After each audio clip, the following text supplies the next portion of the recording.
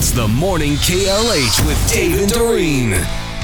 So how is your dry January going? You're going pretty good now. A couple of weeks in. Yeah, you know what? Yesterday was a real test for me.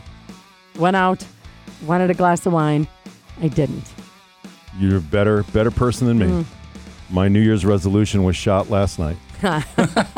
We went to P.F. Chang's, and my New Year's resolution was to do away with desserts. Oh, yeah. Yeah. And you didn't? I didn't. What do they have at P.F. Chang's? Oh, they have all kinds of stuff. They have a chocolate cake, but the best one they have is this, like, apple pie thing that's got ice cream on it. Okay, yeah. Sounds good to me. It was really good.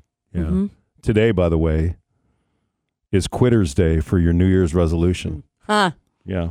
Happy Quitter's Day. The second Friday in January is called Quitter's Day now, after a study in 2019 found it's a day that you're statistically most likely to pack it in and give up on your New Year's resolution. It was close yesterday. 80% of resolutions have supposedly been abandoned by now. 80%, so I'm in the majority. Yeah. A new poll on health-related resolutions more or less backs it up. The average person said that if they gave up their favorite food for New Year's, they'd have a hard time resisting it by day 14, so that would be Sunday. The poll found the most common health-related goals we made were to exercise more, eat better, but big sweeping goals are the hardest to stick to. So one way to make it through Quitter's Day, they say, is to just dial it back and adjust. A few tips. Be more realistic. I know, and tonight's one of those where we're all just going to be holed down at home and not going anywhere, and it'd be nice to have a glass of wine in front of the fireplace. Yeah, Jim better lock up the wine. Remember, progress is not always linear. Setbacks are inevitable. They don't have to mean you failed. Instead of Quitter's Day, think of it as Correction Day. Okay. All right? Celebrate what you have accomplished. Maybe you said you'd work out 5 days a week, and you've only done it twice. Mm-hmm.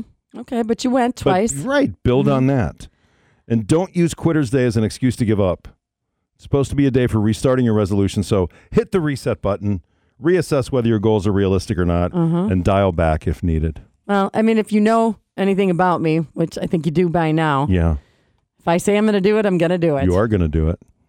So it is Quitter's Day. Bill Engvall talks about trying to quit smoking. I've been trying to quit smoking, and it's just going to kill me quicker than cigarettes would have. And anybody who's tried to quit knows exactly what I'm talking about. I think people who have never smoked don't understand. It is so hard. And my wife's one of them. She just goes, Bill, I don't understand. Why don't you just quit? Can't you just quit? And I go, no. And I go, why don't you quit yelling? Because you can't. And I've tried everything. I tried the gum. I couldn't keep it lit. I tried those patches, but they pulled the skin off my lips. I even tried hypnosis. That didn't work, but every Friday night I got the urge to get naked, run around acting like a chicken. I don't know what happened in that session.